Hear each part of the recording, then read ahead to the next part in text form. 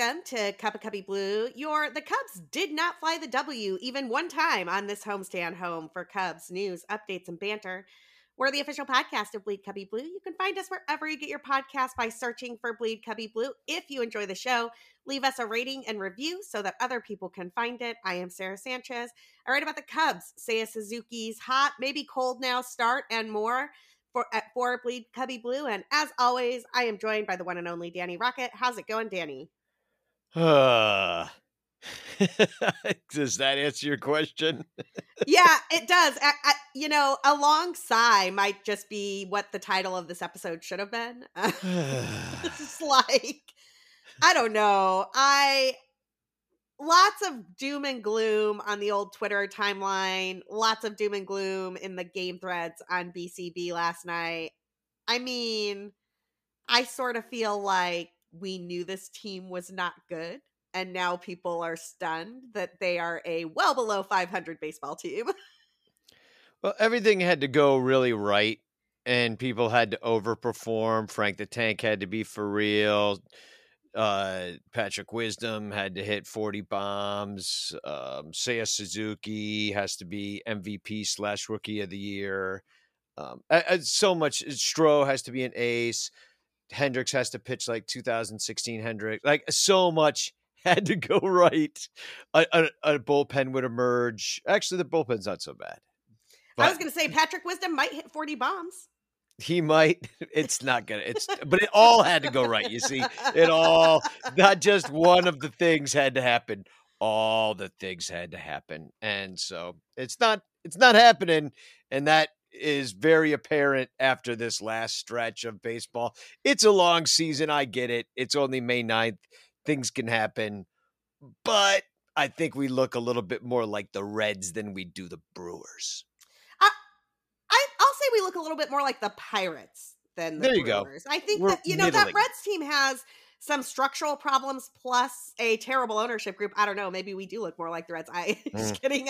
No, but like I think they have won 5 games total this season. The Cubs are slightly better than that. I think the Cubs have won 9 games total this season.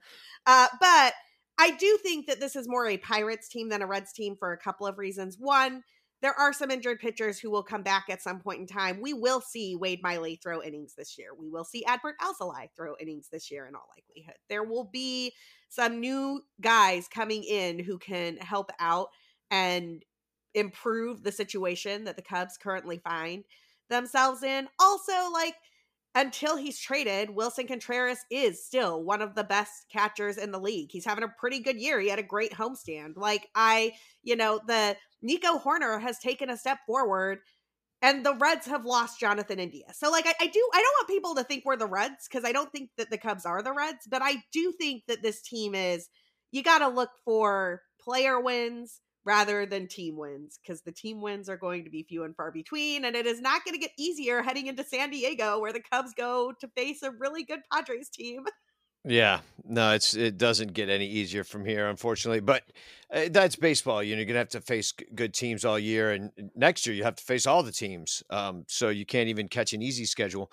But the thing that makes us not the Pirates, in my opinion, is the lack of youth on the team. And it's just like, that's what I think is frustrating people right now. It's like, besides like Seiya Suzuki being an old rookie and kind of the shiny new toy, and the only guy that is definitely not going to be traded, I look around and I don't really see it. The young studs are kind of far away, is all I'm saying. Whereas the Pirates, those guys are coming up now, and they're going to start getting their experience and making their moves. Anyway, I don't want to be too negative about it. I mean, we want people to listen to the show, right? Yeah, I hear you on the talent being far away. I'm actually frustrated by that, and then we'll jump into reviewing these Dodgers games. But look, Brennan Davis is still figuring out AAA. He just hasn't yet. He's hitting under 200 at AAA right now. Now that his BABIP is also really low, that will work itself out in a month or two. But even the bats that Cubs fans are super stoked about, I think I looked, Owen Casey is in high A, and he's working to figure that out, right? So we are a couple years away from any of the bats that we're excited about coming to help the team. I know that there were shiny, like lots of people big-eyed looking at Brennan Davis in spring training thinking he could come up right now. And I just don't think he's going to. I think he is a 2023 call-up, probably like June or July of 2023. That is when I expect the next iteration of this team to be really good. And I, we're just gonna have to shoulder through until then. Yeah, which is unfortunate. And I think the realization of that and a wasted season at Wrigley, when we were told that was never going to happen again, has really disappointed a lot of people. So I just kind of want to acknowledge that, I know that there's a lot of people that it can be pie-eyed and be like, no, the future's bright and it's a couple years down. But like, the Cub fans haven't really had a chance to really like mourn their lost players and their lost season. And I just don't think it's something that we expected was going to happen. I think when we signed Stroman and got Suzuki, that there was some hope that the Cubs would do a little bit more and actually try to thread the needle for even this season, just because maybe pick up another pitcher. I mean, granted, we did get the injury, but we got hit by the injury bug pretty badly. Miley could have made a difference early on, and you look at like the bullpen, they're taking a lot of innings right now. They're top 10 definitely within like innings pitched this year. And I don't know how long you could really hold on to that, because the more you tax your bullpen, it's really is quite cumulative. It seems to be through a season. If you're just throwing, 75, 80 innings on a young bullpen arm, or an old one, as the David Robertson case may be. I don't know if that works out forever, but I mean, it's just, I think we're all just sitting here waiting. Like, I don't know. It's just, Cub fans feel really sad to me right now. Like, and they didn't, maybe there was false hope. I don't know. Maybe there was false hope. I know I didn't really have it, but I wanted to fake that I could have it, and it just went away too fast. Like, even the 500 teams of my youth would hang around until April. I mean, until like June or something like that. Until All-Star break is what I was trying to say. Oh, well, we're only 5 under by the All-Star break. Maybe we can make a move. Yeah, this is not going to be one of those seasons where we're like, oh, the Cubs are almost back at 500. Like, I don't see that coming anytime in the near future. I'd love to be proven wrong. I don't really see it. Let's jump into recapping this Dodgers series. It was a 3-game sweep at Wrigley Field. I will say that first game, Danny, we were in the bleachers with our friends. It was fun times. It was sunny. Smiley was good. Smiley has been exactly what the Cubs need out of a guy who is supposed to be the number 5 starter. He took the L because the Cubs didn't score. I mean, Boog last night on Sunday Night Baseball, and we'll talk about Sunday Night Baseball in a second because it's not the terrible, awful Sunday Night Baseball booth that you remember, said that since the 21-run game that the Cubs had against the Pirates, they have scored 22 runs total in 12 games. You cannot do that and win baseball games. No, I mean, you're not going to win a game 0 to -1, that's for sure. And so that game, I did have fun hanging out with you guys and sitting in the bleachers in the sun. And to be honest, I think that's what the Cubs are selling us this year. For the most part, they're just hoping the weather will be good and we'll come out and drink a couple $12 beers and line their pockets. But yeah, the bad defense in this game, the bad base running in this game, the Nico Tuplan, the Suzuki pickoff. I mean, that was also a Tuplan. Those were both Tuplans. Yeah, because he was just caught napping, and Kershaw did like nobody tell Suzuki, or was it something lost in translation? Like they told him his pickoff move, and they told him about his pickoff move, and he thought to mean that it was bad. And so he just stood there. And I mean, you can't make outs on the bases, especially against a good team like the Dodgers. They're going to take advantage. They're going to get you out.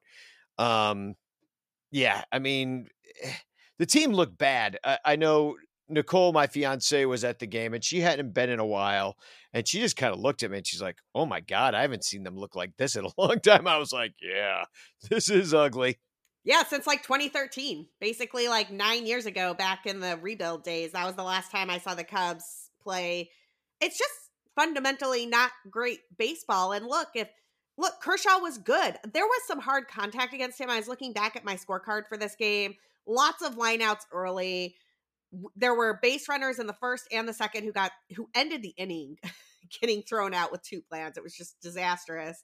He didn't have he wasn't striking out a lot of guys. It was only 2 strikeouts, but honestly, there was some unlucky batted ball in play stuff going on, and that was it. Like, the Cubs just could never put together anything that looked threatening in this game. They did not really have a shot to win, and that is a bummer when your number 5 starter only gives up 3 runs. You should be able to win that game. Yeah, Smiley didn't pitch bad, but because of the terrible fielding, he ended up with 37 pitches after the first inning.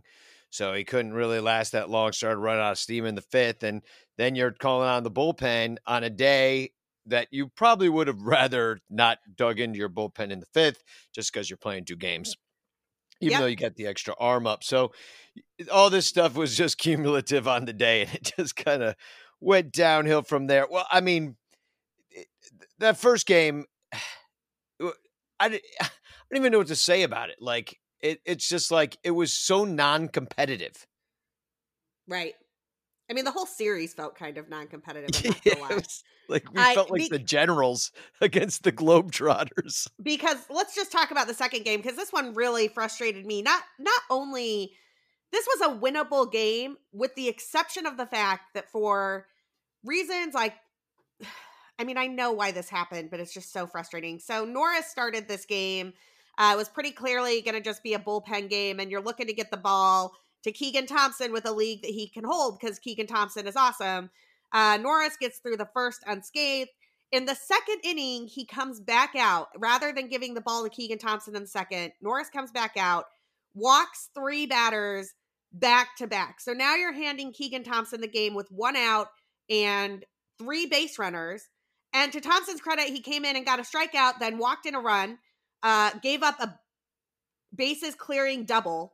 And that was it. That was the game. Like, the Cubs were down 4-1, giving up 1 hit in the second inning.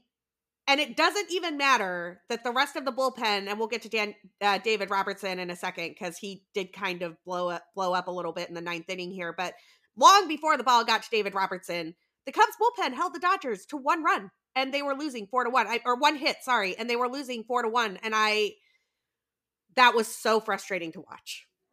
Yeah.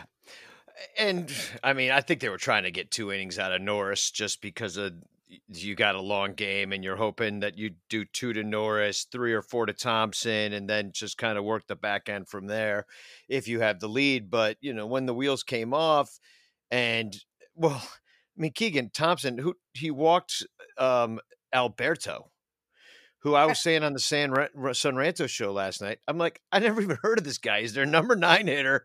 And I've heard of everybody on the Dodgers. Even their 6th outfielder in the minor leagues, I probably heard of because he was a star on another team. But Alberto, I never heard of. And that's who you're walking in the 9-hole to put yourself, that tied the game right there. But that was frustrating. But to bring it around to Mookie Betts, well, come on, you're just asking for trouble. You got the bases loaded. This isn't going to end well, and it didn't.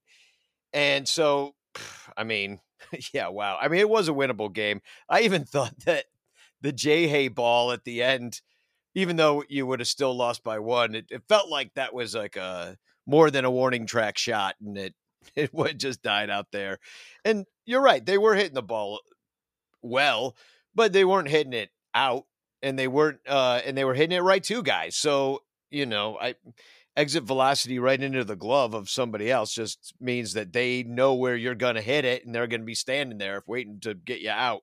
So, well, that seemed what happened a lot. One caveat on the not hitting balls out, because Wilson Contreras hit a baseball that was massacred. That ball made it to the back row of the bleachers. And honestly, I think with the old ball, that would have made it well past our friends out at Ball Hawk Corner. That ball was absolutely crushed. Wilson Contreras had a great series. He had an epic game in the second game. He was a double shy of the cycle. And in the 9th inning, he was standing in the on-deck circle. And all I wanted was Jason Heyward to get that.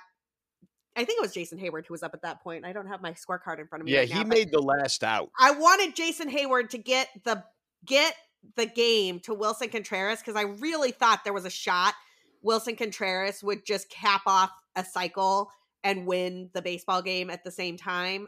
Or maybe he wouldn't have had a shot to, because I think at that point that would have just given he would have been the winning run on second.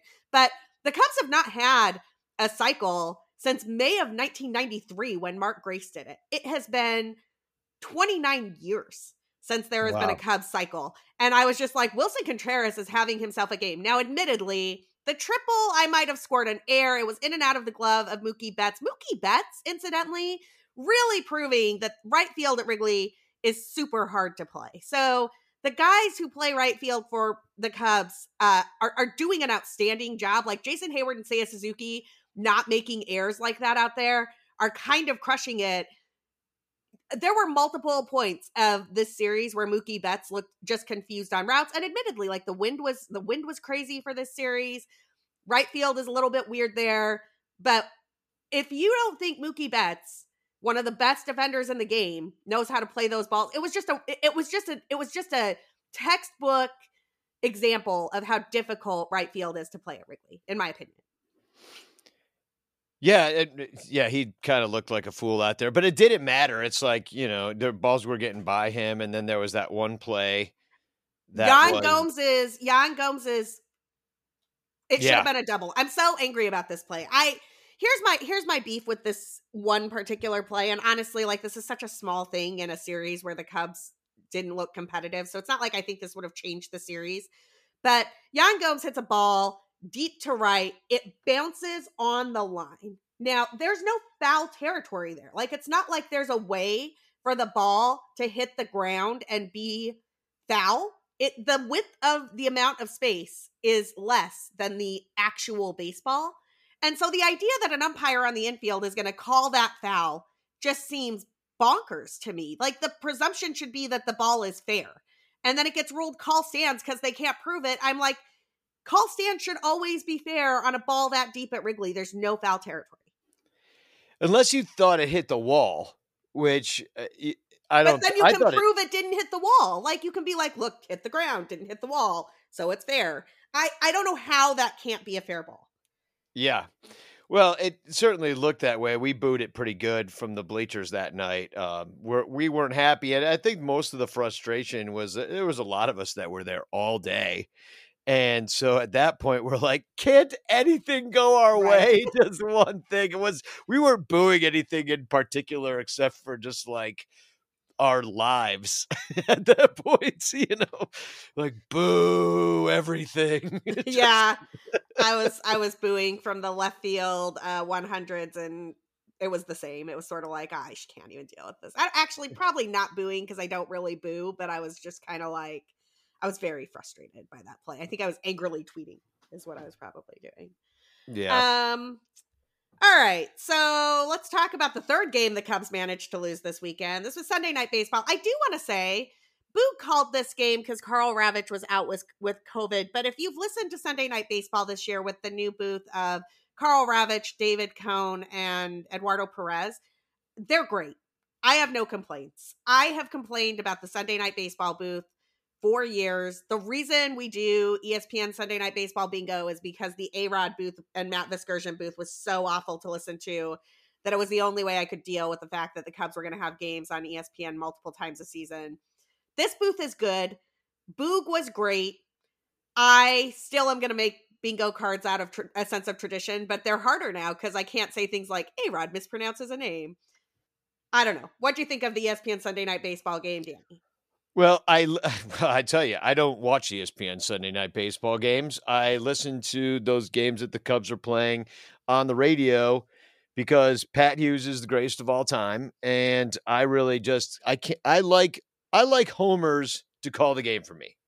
So I guess Boog should be kind of a homer, but I can't say I'm the biggest fan of Boog either. I haven't really warmed to him. I don't really watch a lot of the games on TV either. I do prefer the radio call. Sometimes I even put on our friend Miguel Esparza and the Spanish language call to hear that, to practice my own Spanish. But that's just me. They needed to improve that call on ESPN because it was kind of famously awful for like the entire country. Nobody liked it at all. And now maybe they've made some improvements. You enjoy it more, don't you? Oh yeah, absolutely. I find it hysterical actually, and they didn't do this for this weekend's game, so it's not like you missed anything if you really want to listen to Alex Rodriguez talk about baseball. But they do on select Sundays a alternate broadcast on ESPN2 where if you are a masochist, you can listen to Alex Rodriguez and Michael Kay call the game. And I can't imagine that has good ratings. Well, I mean, I don't know. Is Rodriguez's mom still alive? Maybe she listens. I don't know. That's about all I would think God. would like it. I mean, I know, no offense to either one of them, but like Michael Kay is just not my brand of, it's not my brand of entertainment anyway, let alone like when it's Michael Kay and Alex Rodriguez yelling about baseball that incorrectly. That just sounds awful. Let's talk about the actual game. Marcus Stroman was a late scratch, so late that he still had squares on the bingo card by the time we got the news. Undisclosed means it's likely COVID. Frank the Tank was sent to Iowa prior to this game, but is apparently on a plane to San Diego right now. Hat tip to our Twitter follower, Jack Pastovic, and I apologize if I'm mispronouncing that name. For that news, he is on a plane in a middle seat. Danny, what do you think about both the Stroman late scratch and Frank Schwindel's brief, less than 24-hour trip to Iowa? Well, Schwindel wasn't doing great, right? I mean, I'm looking at a slash line right here, 209, 250, 308, 558 OPS. Yeah, it wasn't really playing. And I mean, I guess they'd rather just next guy up. Let's just see who we got. I mean, but what was the exact plan with Frank Schwindel going down? Like, who did they even bring for him? That's a good question. I mean, that's what I'm wondering. I was like, okay, Frank Schwindel's got, so now that, I mean, we could use a bat. I just don't think we really had one. Was it a pitcher that it got switched out for? Give me a second. Al usually writes that up in the, I thought I honestly wasn't paying that much attention to who came up. I thought about it because we talked about Frank Schwindel going away last night on Sunranto, and then I was like, it's Adrian Sampson. That's why. So it is a pitcher because they need another starter, and Sampson actually did pretty well for the Cubs last year as a starting pitcher, and they need one. So he's just going to come up and be a warm body to throw some innings at the beginning of a baseball game. Unfortunately, man, Stroman was trying to keep safe from COVID, even opted out of 2020. But yeah, it seems like he's got it, which is very sad state of affairs. Cases are up right now. And I think that it's easy to forget that this is still like a huge part of what's going on in our world and what's going on in baseball. I know it's going on in at my theater because, we're trying everything we can do to not have an outbreak because we don't have a guy we can call up from AAA to play the lead role. So our show's just canceled because the lead's sick. You know what I mean? That's how that works. So with the cases being up, I think that it was just bound to happen. I know this is really quite a contagious strain that's going on with Omicron B or C or whatever the hell strain we're on now. And it was just his turn, unfortunately. And get well soon, Marcus. Hopefully it's a mild case and he can get back on the mound and test negative really soon. Yeah, I will say, so a couple weeks ago, I got sick. I took a test. It was COVID negative. I took another test later. It was COVID positive. It knocked me out for maybe, 8 days where I was kind of pretty sick, sleeping in a lot. I'm still a little bit tired and everything, but I have tested negative in the clear. And I would not want, like, these people who are like, I'm going to go catch COVID on purpose should not do that. It's not a good, fun thing to have. I'm actually incredibly grateful that I was triple vaccinated because I wound up having a case that was relatively mild that, worked itself out in about the normal 10 days. And but it was not fun. And I hope that whatever players have COVID right now. There are a lot of them throughout the league, like you were noting, get those mild cases and are back quickly. If you do not follow Derek Rhodes on Twitter, he does a lot of injured list comparisons and data and updates for Baseball Prospectus. And he tweeted yesterday that April to April or month to month comparisons, IL stints are up in 2022, even compared to 2020 and 2021. So definitely something to keep an eye on. Lots and lots of injured players right now. And the COVID IL is part of that. Yeah. Well, cases are up. I mean, you can just read the data, and that's what we're all just going around now without masks and stuff. So, and it's very contagious strain. So it's just, it's one of those things that even if you do take all the precautions, you still could get it. So, you just hope that he's not going to catch a bad case, because some people do. The thing you worry about is because Stroman just had 2 great games. I mean, he was coming off the best game that he's had as a Cub. It was like a 2-hitter against 7 innings against the Brewers. And then for this to happen now, as opposed to being able to build on that strong start, hopefully it doesn't knock him out too bad. We'll just have to wait and see. They really need him. I mean, oh my God, they need him so bad. Oh, wait till we get to probable pitchers for this Padres series. Before we do, though, I do want to flag Nick Madrigal's arm definitely cost the Cubs an out in this game. He threw a ball, just airmailed it over Rivas's head. And I've got to say, Alfonso Rivas's defense is the only thing that kept that ball from just sailing into the dugout and giving, I don't even remember who it was, an extra base. Madrigal didn't get an air for that because it was on the second out of a double play, and those don't get airs by definition. But I got to say, Madrigal's arm... Our friend Luis last night tweeted that he's just not interested in watching 400 more Nick Madrigal plate appearances. And I got to say, I'm inclined to agree, although I'm not really interested in watching 400 more Jonathan Villar plate appearances either. This situation at second base seems awful. Yeah. I just agree with you. I mean, if Nicky Two Strikes is what they call him, he's supposed to be this, scrappy little guy that is a thorn in the side of pitchers, but I haven't seen it yet. So, I mean, I'll be patient. Still early in the season. Maybe he heats up. He's certainly going to get the chance to. He has options too if it gets much worse, but for who? I mean, Villar's kind of fallen off a cliff after coming on strong at first, and then his defense has been unplayable at times, it seems. So, I mean, yeah. To back up what you were just saying about Nick Madrigal, and I think this is worth keeping an eye on, the reason Nick Madrigal is a Major League Baseball player is because he strikes out a very small amount of the time, particularly relative to the current game. In 2020, with the White Sox, he struck out 6.4% of the time. In 2021, also with the White Sox, it was 7.9% of the time. With the Cubs, that is more than double right now. He is striking out 16.3% of the time. And admittedly, he's had a bit of batted ball luck. His BABIP is currently 258, so you expect that will turn around at some point. But if he's going to strike out 16% of the time with no power and just hit into outs because people are positioning him better, I'm not sure how tenable this is.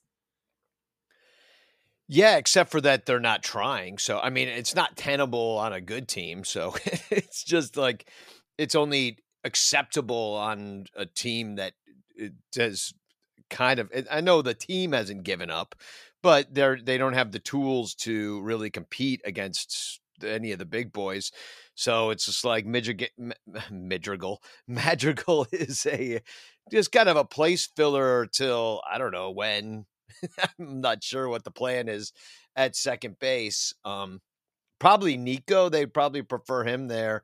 And I don't know where Madrigal comes because Simmons just had a rehab start. So you figure Simmons is going to play short. I mean, you forget about the savior of the season that is Andrelton Simmons and Wade Miley. So, I mean, once they come back, then you make a run. God. No, but then, then I guess Madrigal's... Daddy, kill me now. Hey, I'm just saying, these are things that we're going to have to look at and talk about. So it's just, might as well, We might have to start recording this show later in the day so I can have a glass of wine while we talk about Cubs baseball, because this is definitely not the type of conversation that God invented coffee for. Couple of other notes from this game before we take a quick break. What was up with Wilson Contreras on that weird play with Muncy at the plate? I think that this was just an example of like slow motion gone terribly wrong, where it looked like there was a cup check when it was actually just an accident. But that was weird. Yeah, I mean, you see, I mean, Contreras, I mean, the ball bounces away. He's got to go get it. He's focusing on the ball. I don't think in that moment he's like, let me grab Matt Muncy in the family jewels. You know what I mean? Like, I know in slow motion, it looks like something that, you know, he's doing to him. Like, oh, I hate this guy. I'm going to punch him in the cojones. But I really don't think that's in the speed of the game that's what he was doing. And if he was, that's pretty funny. Oh, what do you mean? I didn't mean to do that. I was just going for the ball, and I just saw another ball and thought I'd go for that. You know, I don't know. Yeah, I mean, it's pretty clearly one of those times where slow motion has been, has been utilized to portray something that is not what happened real time. But I imagine this is going to be one of those gifts that lives forever. And it definitely paused the game for a couple of quick seconds for the Chicago Cubs. Speaking of things that need to take a pause, we need to take a quick break for our sponsors. We are going to do that. But on the flip side, we've got a lot to talk about from news and notes around the league and a preview of 3 games against the Padres. So stick around. And we're back. Couple of news and notes from around the league. Did you see the mom who snagged a ground rule double with her bare hands while she's like taking care of a kid at the Orioles game? It was so good on Mother's Day. She literally just like reaches up, bare hand snag, and then like continues doing mom stuff. It was perfection. Yeah, I did see that. And really the most miraculous thing about it is that she's actually at an Orioles game. Because like, oh, people still do that? Oh, weird. Hey, that is a great ballpark to catch a baseball game. I absolutely love the new Camden Yards. I will say, though, and there was a Twitter discussion about this, Jeremy Frank, who does a lot of stat stuff, and if you don't follow him, you should, because he does lots of random cool stat stuff, sort of like an MLB version of Chris Komka, who you should also follow, who does lots of cool historical stat stuff. But Jeremy Frank was saying that the Orioles moving their wall back and like making it taller, so for hashtag reasons, is really just a travesty in a year where offense is down anyway. And I have to say, I'm inclined to agree. I watched what is definitely a home run in like every single park turn into a double over the weekend because the Orioles decided this was a good year to move that wall back 20 feet and make their ballpark quirky. Yeah, and it was already a great ballpark, but I mean, I don't know how they think that helps them. Oh, it doesn't help anyone, does it? Like, I mean, I guess I don't know, maybe it used to be quite the pitcher's park. There were lots of home runs given up in the dog days of summer there, so maybe they were trying to contain the offense a little bit. It's probably one of those things we're noticing more this year than we would in other years because the offense is down around the league, which we'll definitely talk about more on this podcast as the season goes on. But let's talk about offense at the moment. Ronald Acuna Jr. hit his first home run since returning from the IL, and he fell down doing it, but the ball still went 450 feet. That was amazing. Yeah, I mean, he's a heck of a player. I miss the days when we had guys that would fall over while Rizzo would go to the knee, Baez would do a cartwheel and do a flip. I miss having guys on the Cubs that do exciting, amazing things like that. It's just like, and I see the highlights of other teams, and right now I'm just so bitter. Right. I'm jealous about it, you know? Well, I think what you were saying about Nicole's take on this team is correct. I mean, it just doesn't feel as fun or exciting or interesting. I mean, even with Wilson Contreras doing Wilson Contreras things, it's still like, I don't know, man. Cubs fans have grown to expect a certain level of play and expertise, and it's not present for most of the team right now. Yeah, I mean, we were told that that's what it was going to be, and that's not what it is. So, and they have the tickets priced accordingly. They're not that they're not they're not that way on the secondary market, but the Cubs are still pricing their tickets like that way. Like the cheapest ticket was over $30 for Sunday night, and I it will was not. $6 online. There is one game, and well, there's two games this season that I have paid Cubs prices for. I already have tickets for the Red Sox Cubs series. That's going to be a banger. The Red Sox are pretty terrible this season too, so I'm sure that's going to be a remarkably bad series over the 4th of July weekend. But the Red Sox are a team that travels, and they're a team that will pony up money for tickets. So I figured that those would be cheaper at the box office than they would be on the secondary market, just because it was the 4th of July and the Boston Red Sox at Wrigley. And then the Cubs do that thing where if you want certain giveaways or whatever, you have to have the ticket that you got from them rather than the secondary market one. And I did that for the Sugar Skull bobblehead day that is coming up during Hispanic Heritage Month. But honestly, those are the only two tickets that I plan on paying full market price for all season. Every other game that I've gone to so far, someone, usually Danny, has given me a ticket that they had a spare of for free, or I've gotten a $6 ticket and just sat wherever I wanted in the ballpark. Yeah, you don't. That is like, I guess, some advice I could give all of our listeners is that if you probably should wait till, unless you're coming with like 8 people or something. If you're coming with just 2 people or whatever, you should probably wait to get your tickets. Yep. Because you should use a secondary market, whether it be StubHub or they're not sponsors of this show, but somewhere else, probably even on Craigslist. Go on Twitter. Somebody's giving them away. I can guarantee you somebody's giving their tickets away.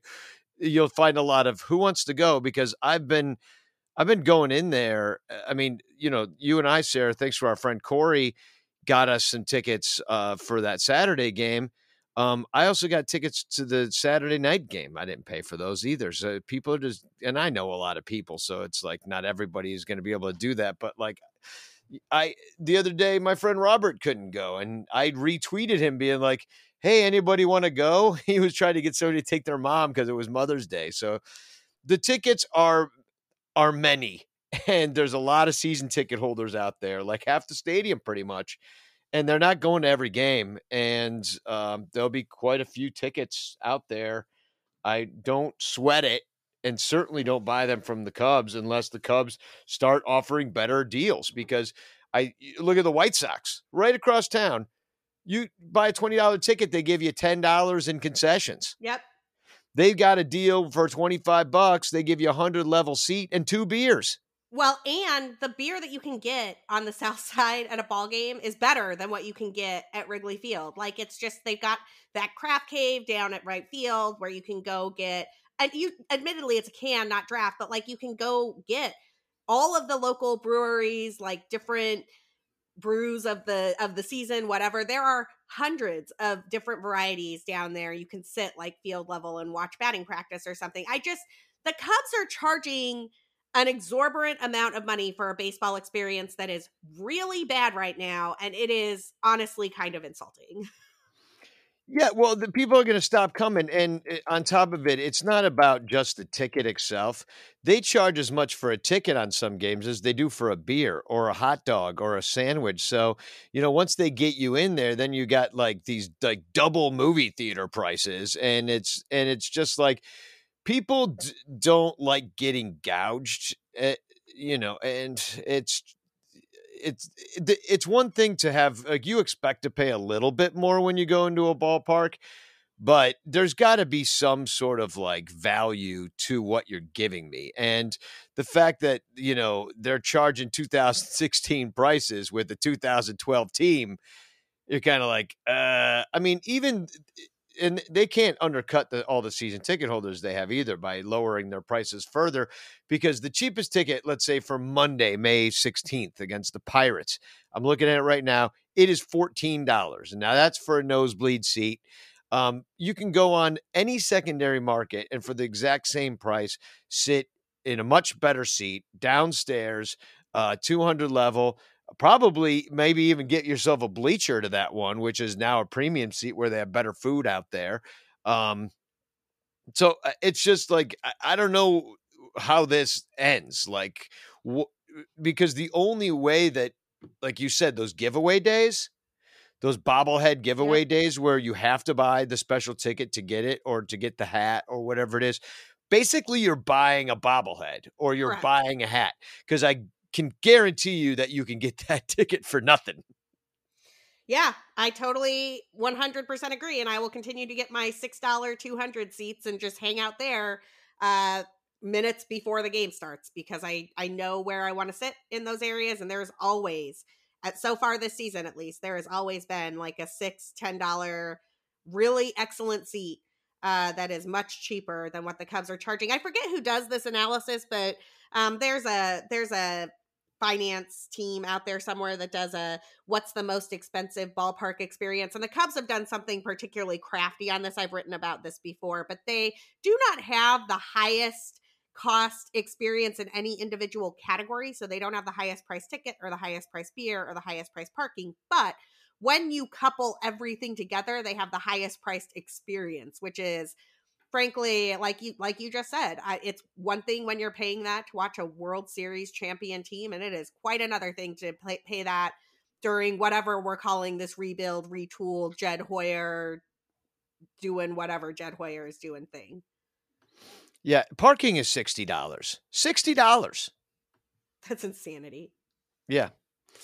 So I'm glad I ride my bike. Parking. I'm glad is free. I can walk. Yeah. All right. Well, let's couple more small little notes here from around the league. Gleyber Torres hit a home run that went 364 feet. Chris Woodward, who is the manager for the Rangers, claimed that it was only out because it's a bandbox in Yankee Stadium. And look, that is true. And I agree that Yankee Stadium to right field is a bandbox, but that home run would have been out in every single park, I think, except for one. So, maybe just tone it down there a little bit, Mr. Woodward. And can I also just say, I've already written about this, so I'm not going to write about it every week, but these streaming deals that MLB has are the worst. On Friday night, all I wanted to do was watch the Red Sox because they called up Jarren Duran, who was a really exciting prospect who was in AAA. Admittedly, he was only called up for one day with the doubleheader, and then Enrique Hernandez got back and they sent him back down. He'll be back again. Duran is an awesome, awesome, fun player. But I could not watch the Red Sox because I'm not adding Apple TV so that I can add another subscription later when Apple TV starts charging for games. And then the Sunday game, for some reason, MLB has decided that people want Sunday morning baseball. So they Peacock NBC game, which thankfully was on real NBC as well, because NBC has learned their lesson that you can't just direct people to Peacock and expect them to turn up. But that game was scheduled opposite the Bruins Game 4 of the Stanley Cup. And I just can't imagine ratings for that were good at all. I know a little bit about Boston and demographics, and let me tell you, people were watching the Bruins game. Yeah, I actually did not clock any of this at all, except for that I did know that Apple TV is doing stuff, Peacock's doing stuff.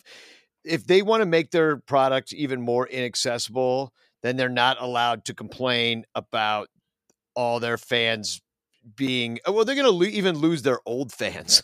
I think it was you and I that were talking about, there's absolutely no way my mother is going to try to get into her Amazon Fire Stick to figure out how this works to watch one game a week. It's just not going to happen. People just aren't going to watch it. And I think Apple's kind of foolish for thinking that this is something that's going to bring a bunch of customers to them as well, because people aren't going to bother for the one game on a Friday night. It's just it's not even a thing. Friday night baseball isn't a thing. Friday night high school football is a thing. That's, right. It's just, so I don't know what the hell they're doing except for collecting large sums of money for doing stupid crap. That's all I could see. I'll choose to listen on the radio just like my mother does. I asked her if she wanted to try to subscribe to a different situation like a YouTube TV or something, which does not have marquee, but a Fubo or something like that. She goes, no, I'm fine with the radio, because she doesn't want to deal with Fubo. She's never heard of Fubo, and she doesn't want Fubo. Am I even saying this right? I have no idea. I'm not getting Fubo exactly. Here. I'm with your mom. Exactly. Yeah, Fubo. It is called Fubo. I don't have it either. Yeah, the odds that I'm watching any games on Peacock, Apple, Fubo, whatever, are pretty small. I'm with your mom. I just think this is silly. Let's end this section on a high note. I will give one shout out to the Cubs for doing something wicked cool. They had the Kentucky Derby coverage on at Gallagher Way between the two games of the doubleheader on Saturday, and that was fun. Catching a game at Wrigley, then heading out to Gallagher Way, watching the Derby, where an 80-1 shot named Rich Strike, which, hello irony, came from behind to win the Derby, was pretty awesome. And then I went and watched the Cubs lose again. And the Cubs losing part of that was not great, but the awesome sports day in the sun was.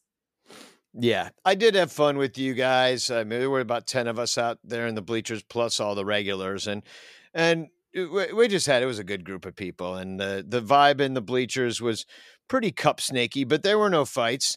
And usually, with Dodgers fans who showed up to this series, it can be a little, that's a rough fan base. Well, I'll just leave it there, but they can be spirited, if you know what I mean. That I've definitely gotten in fights at Dodger Stadium, and they've had some very famous circumstances out there where people got really hurt because Dodger fans are notoriously fighters. But the vibe was overall good in the bleachers, and I think people were just happy to get a little sunshine on them. So that's what the Cubs are right now, is just a place to sit in the sun. That is what the Cubs are right now. The Cubs are headed to San Diego, where there is always sun. The probable pitchers for the Cubs are Kyle Hendricks, TBD, and TBD as of the time of this podcast recording. Danny, the Cubs batters will be facing off against Mackenzie Gore, who is a really exciting young prospect from the Padres who just got called up this season. He is having an outstanding start to his major league career. Mike Clevenger, who you may remember from a certain World Series against a team from Cleveland, and Nick Martinez, who I had to look up, but seems to be having a nice start to the 2022 season. Danny, what do you see in these probable pitcher matchups? Well, we don't really know what the pitching matchups are, and that might be the most interesting part about it, is to see who pitches, because we don't know. Yeah, we've heard a lot. I mean, those people that pay attention to major league prospects have heard about Mackenzie Gore for a while. I know his name was bandied about as somebody that, Cub fans should maybe want on their team if we trade them one of the people that end up going, like your Chris Bryant's and your, Rizzo's and the Blue Friday deals. But we didn't get Mackenzie Gore in any of those trades. The Padres kept him, and he's doing quite well, which is probably why they wanted to keep him. As far as like Clevenger, he's the back end of their bullpen. I'm not too scared about him. Maybe we get a win out of this. Nick Martinez, I looked him up, and he was in the AL for quite a long time, but he's putting together a pretty decent start of the year. And he pitched really well against Miami last time he went out there. Only 1 run in 7 innings pitched.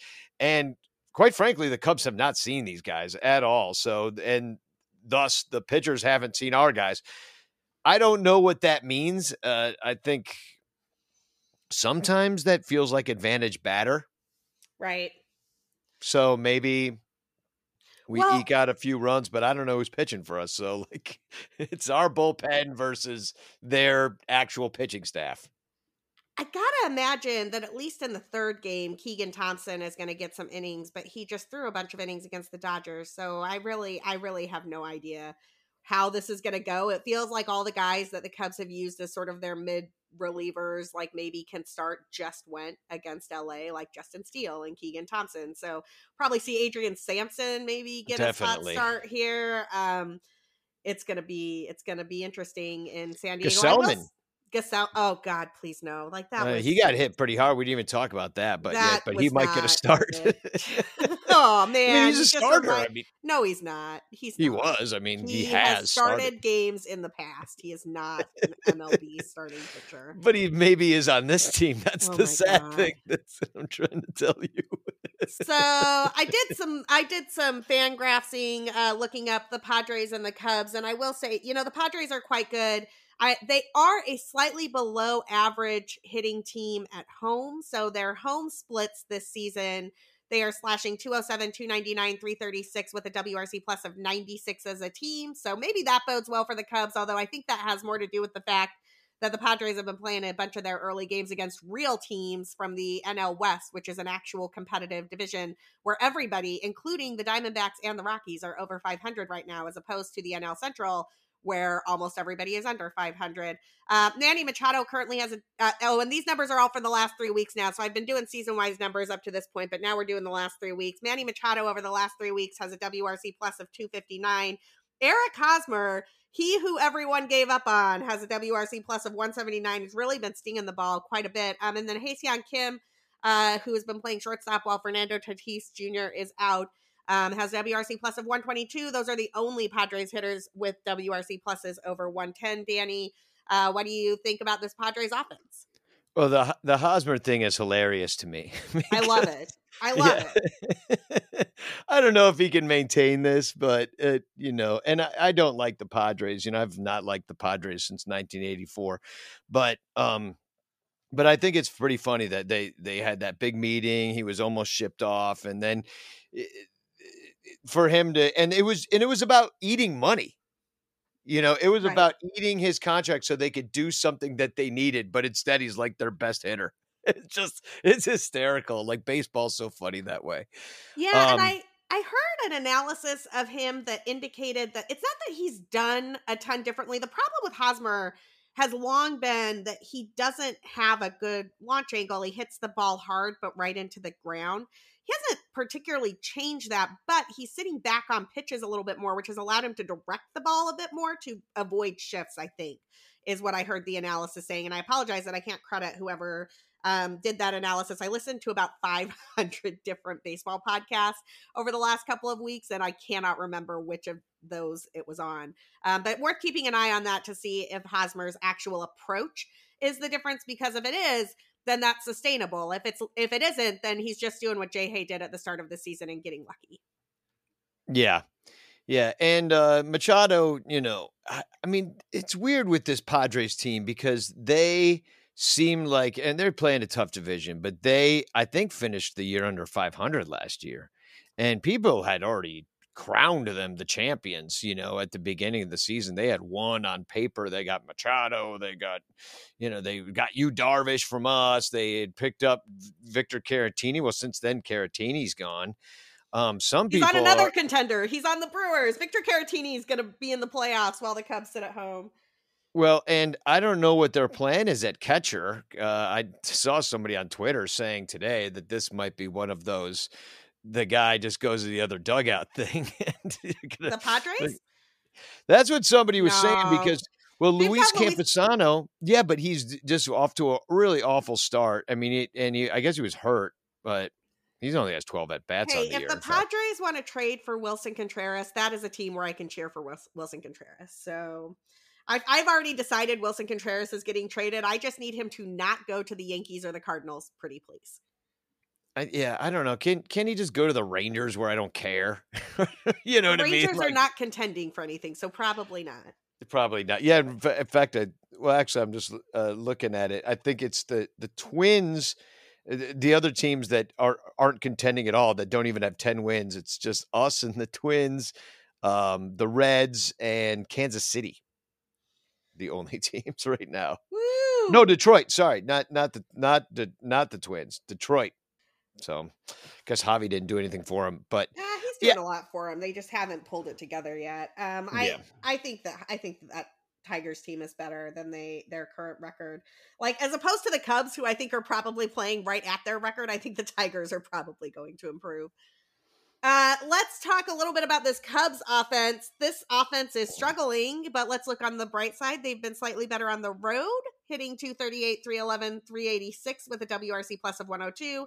That is probably impacted by the fact that they've already played at Coors Field, but the WRC plus part of that is park neutral, so I'm holding on to hope here.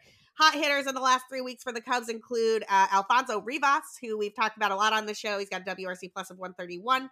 Patrick Wisdom, who I am guessing is hurt, because the only reason that Frank Schmidt, if you option a player to Iowa and call him back within 10 days, you can only do that for an injured player. And I am guessing that person is Patrick Wisdom because he got pulled from a game earlier this week and has been kind of limping around a little bit, which is a bummer because he's one of the guys who is still hitting on this team. Nico Horner continues to stay hot. His WRC plus over the last 3 weeks is 124. Wilson Contreras is at 117. Ian Happ is at 116. Danny, can the Cubs score runs? I mean, they haven't proven that they can. After that 21, this reminds me at that 21 run onslaught. They haven't scored at all, like Boog said last night, and it reminds me of when they like pitched a no hitter and then died. Dodgers Stadium, combo no hitter, and then lost like 16 games in a row. Yeah, and because when they had that 21 run thing, I'm like, here we go. That's exactly what it reminds me of too. Yeah. So it's and this just in. Megan Montemuro says Frank Schwindel is rejoining the Cubs after he was optioned yesterday. Source confirms. So not yet clear what the corresponding move is, but they do give what's it? HT hat tip. A hat tip to Jack Pastujovic for noting he was on the flight to San Diego. That's freaking awesome. Good job, because Jack. he tagged me. He's like, Son Ranto, like what's going on? And I was like, maybe he's just taking a vacation to San Diego. I'm like, I don't know. He's like, I need a little time off. Oh, so San Diego's nice this time of year. It's not too hot yet. Yeah, it's got to be Wisdom. Yeah, unfortunately, which is a bummer. Jack's a great guy. He's come. We do these rooms sometime on this, just kind of chat rooms sometimes on this app called Colorcast, and Jack comes on there quite often. Really knowledgeable dude. If you don't follow him, it's Jack Pastujovic, Pastuovic, and Jack is spelled Jack. So JackPastujovic, and definitely worth following. A good guy, nice guy. Anyway, and breaking news while on airplanes. And I think the funniest part of his tweet was Frank Schwindel's on this airplane and he's sitting in the middle seat. Okay, I know that we want to give the Ricketts crap for not springing for a better seat for Frank Schwindel, but I think that this might be a situation where because it was so last minute, the only seats that were left were middle seats and there was just no way to upgrade. So I imagine that Frank Schwindel can get himself upgraded to an exit row if he needs to, if they exist on the flight. Yeah, but they might not. And I just thought that was pretty funny that he specified that he was in the middle seats. Middle seats, man. Middle seats are the worst. We can talk about middle seats on airplanes at some point during this long Cubs season when we don't want to talk about baseball. But for right now, we still will talk about baseball, even though the team is struggling. Danny, where can people find you and you talking about baseball between now and our next episode on Thursday? Well, at Sonranto on Twitter, SONRANTO. You can catch our show this Wednesday night. We'll go live right after the Padres series ends, and it's interactive, so you can come hang out with us, and we'll have a grand old time. Hopefully. Sounds like a plan. You can find me and my baseball takes at @BCB_Sarah. You can find all of the references from this show and every episode at our Twitter account at Cup of Cubby Blue. We will be watching to see if the Cubs finally overcome their offensive woes in San Diego and if TBD, both of them can do a good job holding this Padres offense at bay. Until next time, bye.